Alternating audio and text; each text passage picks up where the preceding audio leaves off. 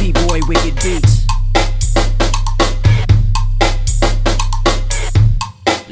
Like this. Breaking bread. B-boy house. Breaking bread. B-boy house. Breaking bread. B-boy house. Breaking bread. B-boy house.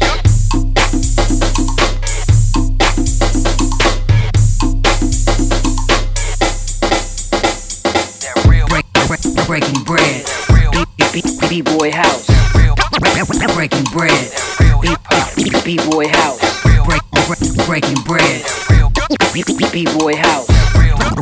Breaking bread. B-boy house. One love to the homie B-boy house. Breaking Bread podcast show. Furious Styles. Yeah.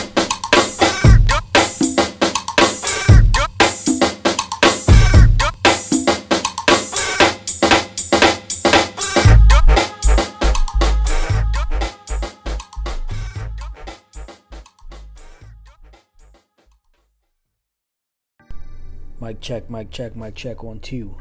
Welcome back to another episode of Breaking Bread, hosted by yours truly, B-Boy House 1. Coming out of you from Phoenix, Arizona. I've tried to make some changes. I'm learning as I'm going along. Hopefully this mic is a little bit better than the past ones. I know some of the sound is a little bit off, but I'm learning as I'm going along, once again. But I broke it down in segments, so you can go back to segments. You can listen to specific things that you want to. This is an interview again around the same time when I was ending my thesis or figuring out what I want to do with my thesis. Stayed out in the Bronx for about a week. Caught up with my man Jigs from Supreme Beans out in Queens at a rec center where he runs a session. So my shout outs to him. Peep out the episode. Feel free to leave a comment. And if you don't mind, I'll put it into the podcast as well so other people can hear your opinions as well. And we can continue building these conversations. But we in here to hear meat talk. So, Breaking Bread, episode 2, Jigs.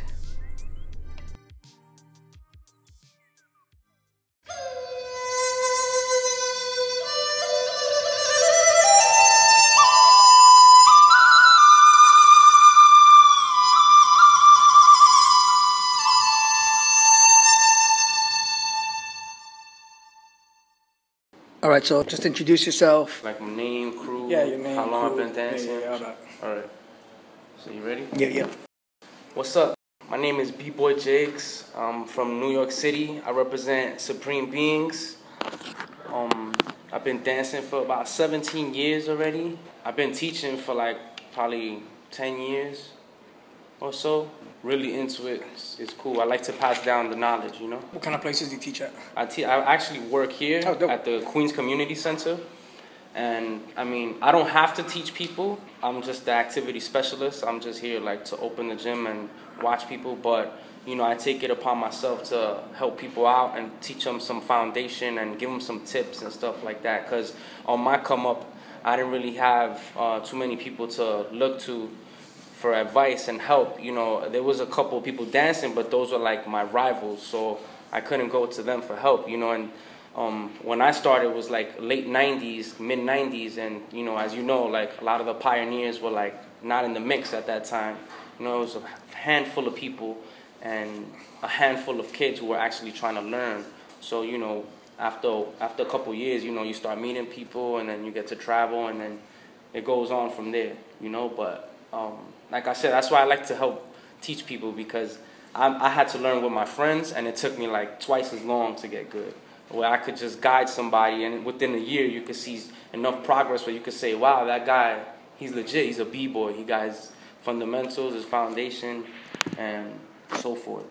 All right, they get mad shortcuts. That's what I tell people. I'm like, yo, you guys get mad shortcuts right now. Like, they learn stuff in a fourth of the time that we learned it. Yeah, and that's why, you know, a lot of these guys, you see them in the high-level contests now, because, you know, either they had some type of background where they were fit, and then all they had to do was learn their foundation and piece it together. And, like, you see guys coming up in, like, 3 or 4 years, when it took us a good 10, 12 years for people to actually know us, and that's because of our longevity, you know? So who's teaching breaking to the next generation, and what tools do people use to transmit information? Well, right now I see that the younger generation is actually the ones teaching. You know, there are a lot of people getting, teenagers getting jobs, teaching kids in like schools, in places like this. And I see like the tools that they use. I notice like a lot of them use reference through YouTube. And it's totally different from when I came up. Like our reference, we had to actually hunt for a video and borrow it, or ask if somebody had it, or go to the very few events to try to purchase one, or actually go to the jam and see the people. You heard, oh, this guy's gonna come out, you want to go see what's going on, check out the battles. But now people, there's a whole bunch of how-to DVDs, and everybody has their way to teach, and I don't knock that, but everybody should go back to the roots. Everybody should like do their research. Maybe sometime in the future we could create a book where it's an encyclopedia to the breaking, because I could teach somebody a move and I tell them the name and they'll be like, oh, you mean this? I'd be like, yeah, same thing. But if there was like a nice curriculum where it's like, as far as at least the basics should be like that. There should be a structure to it, and that's going to go into back what the questions you're going to have later about who should be qualified to teach. What's up? How does body type, intent, background shape teaching and learning and breaking? The way I would approach it, in teaching, definitely body type is something you want to consider, because you want to prevent injury, of course. Everybody should know their limits, So if I'm overweight, I'm not going to try to really do a head spin if I can't stand on my head, Background definitely helps. There's people who have something else to bring to the table, like martial artists. A lot of old school b-boys were into martial arts, so they brought that, that a lot of people brought that background into the game. Like people like Float was into karate, so the dude was like always in great shape. So of course he's one of the b-boys who took it to the next level. So background is something like that's really cool. And then there's those who have no background in any type of sport or athletic, but they're great dancers. They got good rhythm and stuff.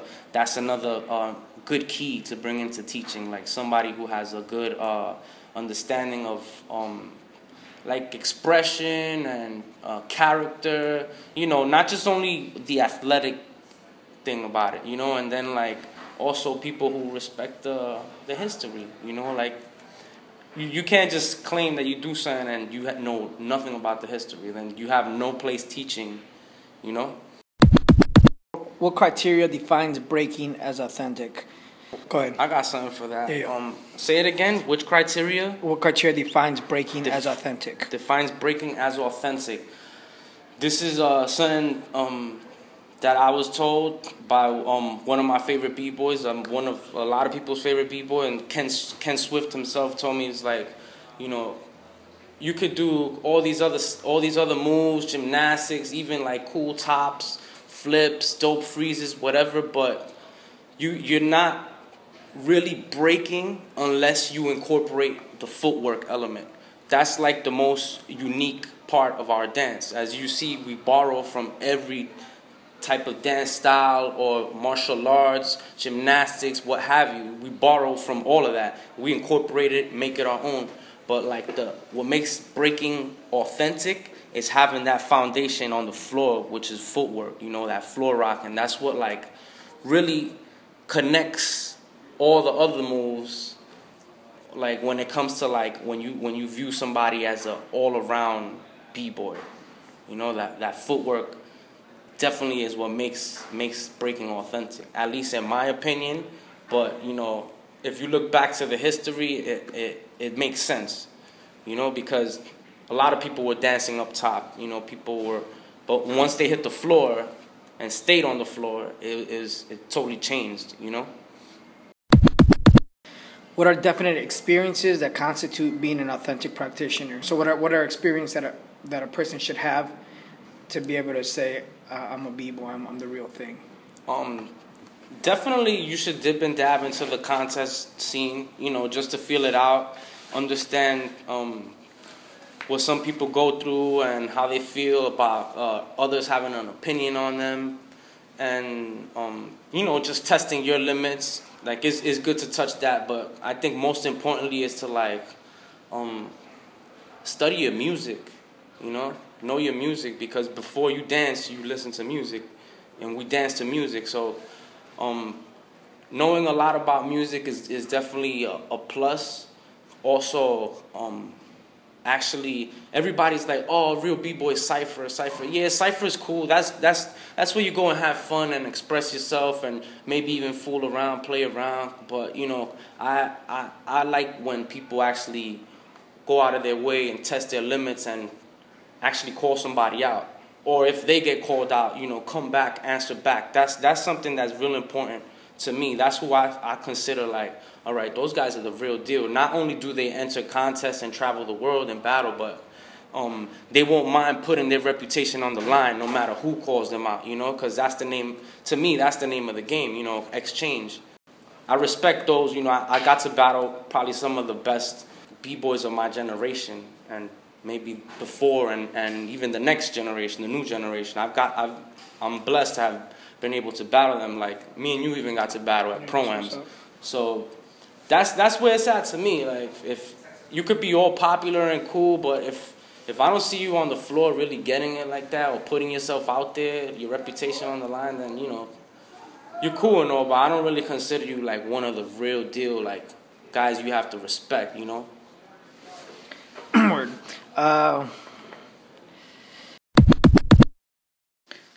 We'll be right back, folks, with some more info and knowledge gems from my man Jigs. Next coming up, is it important that people go to New York City? Stay tuned. You think it's important that people come to New York? I think at some time it's good that they come to New York, because this is probably the only place where you could find a lot of OGs. There's still a few pioneers around. If you come at the right times, you could bump into, your track twos. Probably see Bambaataa spinning somewhere. Crazy Legs is always all over the city. So yeah, at some point it's good to come out here, because then you can learn like not just the movement or the moves, or take a class from somebody, but you can actually ask a question and be like, yo, how was it back then, and what actually inspired you, and why'd you do it, and who was dope back then, and you get to hear about all the stories that you probably heard from somebody else, but then you could probably hear it from the real source, and that's good. And New York is also good to come out here, because like I think the b-boys out here really like try to keep it as close as as traditional as it should be, biting is still frowned upon amongst a lot of us, it goes on a lot now, way more, we know this, but, back in... There's a couple kids playing ball in the kicking ass, not me. Yeah, so, it's important to come out here, definitely. You don't have to. You could find some OGs elsewhere, but... for that purpose, it's dope, and for the experience, just to see it. I'm sure everybody's seen B Street a million times and Wild Style. Like, there's still a bit of that feeling out here. If you come, you can see it. It's on the walls. You feel the vibe. If you go to a battle, you definitely feel that. Like, not animosity, but that there's like. It's like you got to step up to the plate, it's not no playing around. So it's a good experience. I advise people to come out here and catch some wreck, because you gain your respect out here, and, people don't forget that. All right, that makes me think of another question. How important is it for somebody to get schooled in some kind of way by somebody before, like in a generation before them? Or, you know what I mean? So, like, if I'm going to teach breaking, do I need to have some kind of OGs drop knowledge on me, or is it something that I can, if I'm somewhere in the part of the world that I'm not going to run into no OGs, and can I still teach, and it's still going to be legit? Like, yeah, like if it's going to be authentic, yeah. If you keep it real to the the game and the history, you know, and people know, I mean, we kind of know each other, you know, who we are around the world pretty much. Like, maybe not personally, but you know who has a good background and who has a good foundation, or who's really about the growth of the scene. I don't think that you have to learn from the masters per se, you know, like if you've been a practitioner for so long, I mean, it doesn't mean that just because you've been around, you know, like I heard somebody make a reference, like just because I've been on so many flights doesn't mean I know how to fly the plane. You know, yeah, I think it was Milky or somebody, and I was laughing. I was like, it's true, but you know, then again, there's others who have that experience, who have battled, who have been around, seen many come and go, and still do it for the love. Like, those people deserve to, of course, to teach. You know, like, you guys are in Arizona. You don't have the opportunities to learn from as many pioneers as I do because I'm here in the city, you know. But yeah, I mean, we do it in honor for them. So I mean, why not? What are the processes of legitimizing and sustaining this knowledge? What's the process of legitimizing and sustaining this knowledge? I mean, it really lies upon the individual how dedicated they are, you know? I mean, first, I would tell people to learn as much as they can, and then practice, take their own skill set and skill level to the next, you know, as far as they could take it, and, you know, keep on, stay on top of that. And then after that, you know, if you're on the level to compete and actually even call out one of the guys you looked up to as a kid, and, you know, take it there, you know, test yourself, test your skills and your limits, and, you know, that could take you far, you know, like just having the respect of your peers and those who are well respected takes you a long way. But then the next part I would say is find some students, pass on the knowledge. I'm 33. I'm not going to be able to compete 7 years from now. I mean, I might in like a veterans battle or something, but I'm not thinking I'm going to be like finalist in a Red Bull BC1 when I'm like 38. Like, let's be realistic. At that point, I should have my students training to get to that level, you know? What qualifies someone to self-identify themselves as a specialist? I mean, the proof is in the pudding. You know, you have to have something to show for. You know, I mean, nowadays it's easy to package it because we have the power of media. You know, we have social medias, things like YouTube, Vimeo. You can find cheap websites, even free websites. You know, it's easy to promote yourself, but like I said, you know, then comes those things that we call paying dues, like taking yourself out of state, competing, you know, in high caliber events, reaching out to other b-boys, dancing with them, teaching your skills, battling people, like, I wouldn't say on a personal level, but like, you know, where it's not in front of an audience, you know, like in a cipher where, you know, it should go down. And, you know, all those things. What type of codification exists, vocabulary movement initiated? So like having to flip these questions from this academic wording to our wording, that's codification. So what kind of codification exists in vocabulary and movement? Well, I mean, right now, it's still it's kind of young, like compared to like ballet, which is a couple hundred years old. It's still so young that we still kind of go upon our status and reputation, you know? So it's like, this is why it's important to build something like this, you know, to have certain qualifications, meet certain qualifications to be certified, you know? But right now, we still kind of go on word of mouth and, oh, that's that dude, and, oh, he's old school, you know, or he's been smoking everybody. You know, that's kind of like the qualifications we use for now, but like, I don't know, how can we, it's a double-edged sword, you know. Then comes people who want to say, well, is this an art or is it a sport? And, that's where the I want to say the problem lies, but that's where we have to figure it out, like where it lies, and what do I have to know or be able to perform or something like that to be qualified. That's kind of difficult, and that's where we, like you have to reach out, see a lot of different perspectives, and then try to narrow it down. Geographical and historical variations impact authenticity. So, like, how does like where you're from and like your own history, what impact does that have on like somebody's authenticity? You mean so? Well, it definitely has an impact because depending on the size of the scene, if there's a bigger scene elsewhere, then there's a better chance that you might be known. So like I feel blessed that I'm from New York. If I was from like say Omaha or something, I don't think many people would know of me.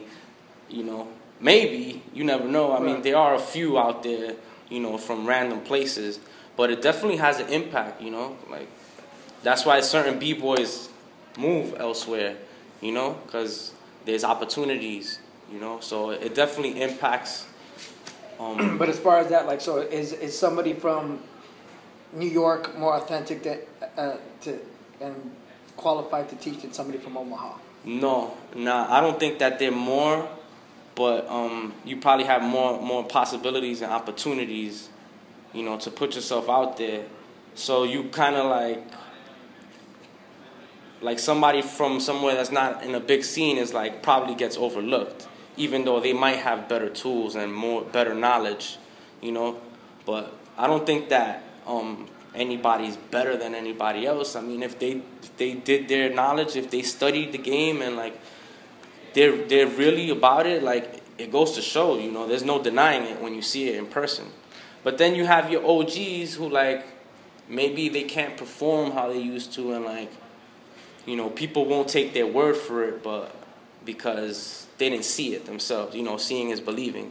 There's a bunch of old schools that say, oh, I used to do that, I used to do this, And we're like, okay, you don't really believe it unless somebody says, hell yeah, that's Kid Freeze. He invented the head spin. And then the young kids be like, oh, word, And they sit back and think about it.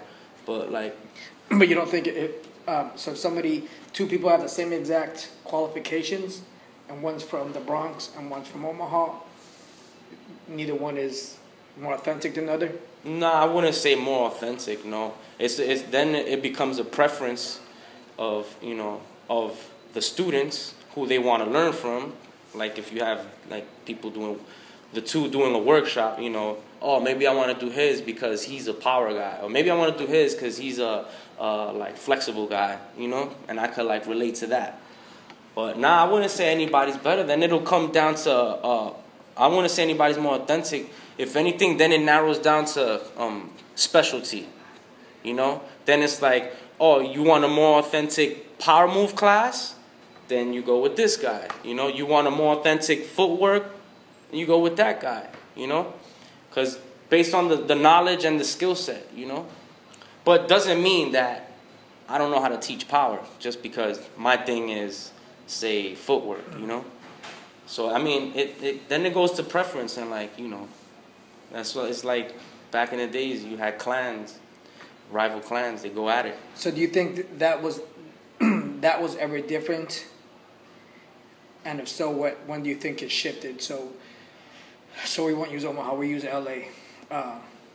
Do you think there was a point where somebody from, and I'm just using Bronx and LA, do you think that at some point being from the Bronx made you more authentic than somebody from like a b-boy in LA? At some point, yeah. Like maybe... when do you think it shifted somewhere? I think it shifted like late 90s probably, when people started like seeing that there was more b-boys around the world, not just New York and LA. Then it started to change, But yeah, I think back then, people would look at these guys who were there first, who witnessed it firsthand. Yeah, everybody would look at the guys from the Bronx and from Uptown, like Frosty and Ken.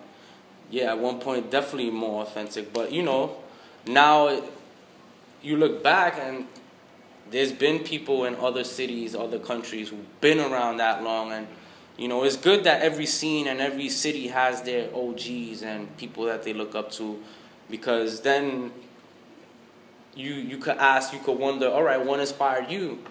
You know, who did you like? You know, and then it keeps going. And it's like, just like guys from Europe, they'll throw their event, and then they invite this guy and that guy to come teach or judge, you know? And it just, it's a cycle, and it's pretty dope. There's nothing wrong with that. So what's your opinion, or your thoughts on people looking at battling as a negative thing? Well, I mean, if it's getting out of hand and it's getting disrespectful, then that's obviously negative. Mm-hmm. But that's the nature of the game, at least for us, you know? But just battling it without it getting, you know, anybody touching each other type of thing. Yeah, without anybody touching. I mean, even if they're smack talking, I think it's healthy. I think it's good, you know? Somebody might push a button in you that make you do something you didn't think you could do. Like, you know, you might get smoked one day and go back home and say, that's never going to happen again, and I'm going to step my game up ×3, and I'll get my chance to redeem myself, you know? So I think that's totally healthy and needed. Like, I do that with my students. I make them battle each other. Like, that's how I train with my crew. You know, we spar. It's just like any other martial arts. You got to test your skills. You can't just practice it over and over to yourself. It's not going to be the same. If you got to do the real thing, you know? So that's why it's important. It's definitely a good thing. I think it's totally healthy. If there's animosity, then, you know, people should know better than to stay away from each other. If you feel like, oh, this guy calls me out, I'm going to punch him in the face, then don't bother, then, you know? And both ways, you know, but I think some people just take things too personal, and then that's when it becomes a problem. And, I mean, that is good. It's bad when people take it there, but then again, it goes to show how passionate some people are.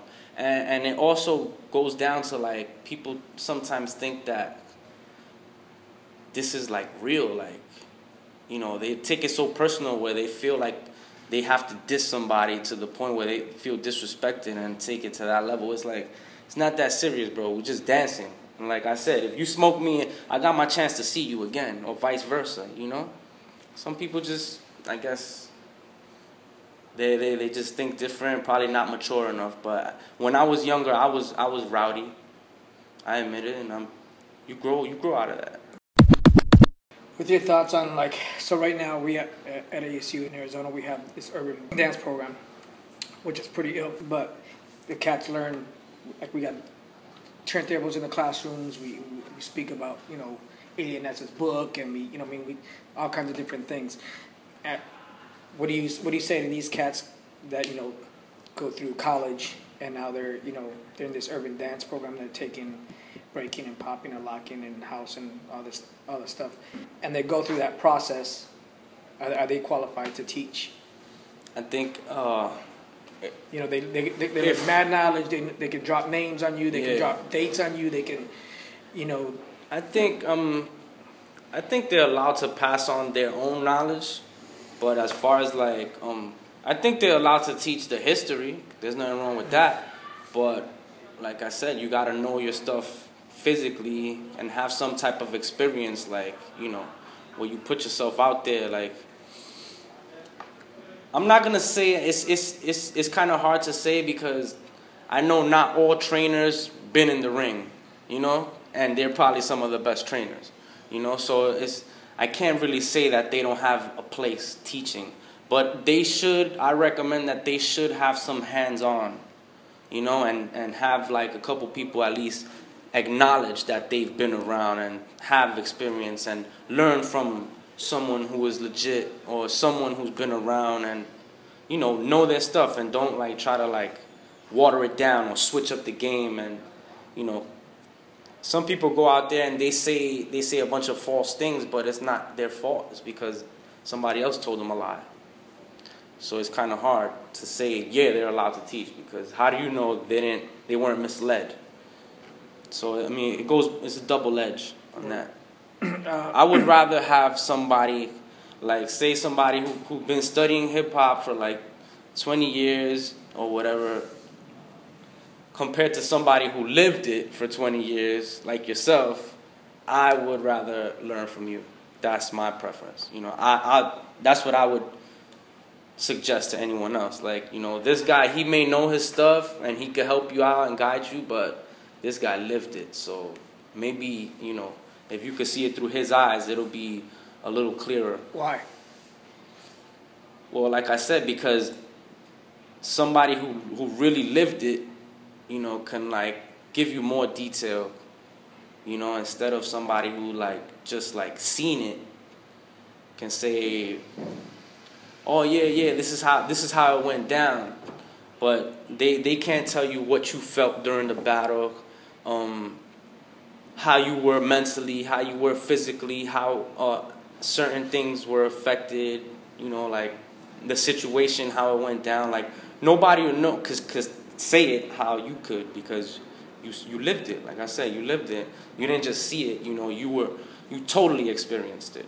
You know, so I feel like I would rather go with somebody who's been there, done that, instead of somebody who just knows that or seen that. I'm gonna ask you that one again, and then just whatever last thoughts you got. Yeah, start with the question, because then you went into why. It was about so like somebody that learned it, university, in school or something, or as opposed to somebody who like lived it. Are they, are they qualified to teach, in your opinion? Like I said, I think they're qualified to teach the history and what they know and what they've seen, but I don't think that they're as authentic as someone who actually lived it. It's like, for example, I would rather learn from somebody who's been there, done that, lived it, experienced, compared to someone who seen it or heard about or was informed by someone who actually lived it. You know, been there, done that. You know what I mean? So, because basically that's who they learned it from. But, you know, it's still, like I said, it's still so young. Like, a lot of things are still not set in stone as facts yet, you know, because even till like last year, I'm learning different history of certain crews that we thought we knew the history of, but now all of a sudden there's new founders, and I'm like, oh really? Damn, so this whole time I was wrong, and I was probably telling these kids, yeah, this guy started this crew, but I was wrong because somebody misinformed me. But like I said, you know, I feel like they're allowed to teach it, you know, but I myself would like to learn from somebody who was there and is actually a b-boy. If I'm gonna learn how to b-boy, I want to learn from somebody who actually knows how to break and battled and could show me proof that, yeah, I was relevant and at some point I was a threat, you know, and you had to watch out for this guy. Yeah, I would rather learn from that person than from somebody who learned this in school and, you know, whatever, been lectured by KRS or whoever. Like, yeah, you have an understanding of it, but you didn't really live it. You know, it's a difference. It's a little deeper, you know? So that's why I stand with that. Word. Any last thoughts about the whole thing? I think it's really interesting. I think it would be important that we have certified teachers, you know, and then like, a good way to start is just by having specialists, you know, because then there's no denying that, oh, this guy, he's legit, you know, he's a legit power guy, you know, but it doesn't really mean he could be a good teacher neither, you know. So it's weird, you know, and this is the beginning of that. So I mean, good luck with all that. It sounds dope. I'm interested, and I believe that certain teachers should be qualified and to be an authentic teacher. Word. Shout outs. Yo, shout outs to Furious Styles. Shout out to Originality Stands Alone. My people, Supreme Being, Star Child of Rock, X Fiends, Step Fiends, Full Circle, everybody out in New York. You know who you are. If I forgot to mention you, everybody out in the West. Big shout out to all the people doing big things these past few years. The scene is growing, it's getting a little bit more exciting. People getting job opportunities, competitors making prize money, It looks like it's the beginning of something good. So, I mean, everybody should just keep it positive, doing what they're doing, keep training, use all that knowledge, you know, get healthier, work out, you know, try to live a clean lifestyle. If you're into the spiritual thing, that's also good. And just let's try to keep this positive, because this is an art form that started in the streets. And yeah, it's street, but you know, we're all artists, you know, so people need to take us serious, you know, as artists, not just as athletes or you know, people who got street, like ghetto celebs. Like, you know, we're beyond that. So everybody just keep taking it to the next level. And like I said, shout out to everybody who's into this lifestyle, and hope to see all of y'all 20 years later, like see where we at then. So keep putting in that work. Peace, yo. Jigs, Supreme Beings. Word.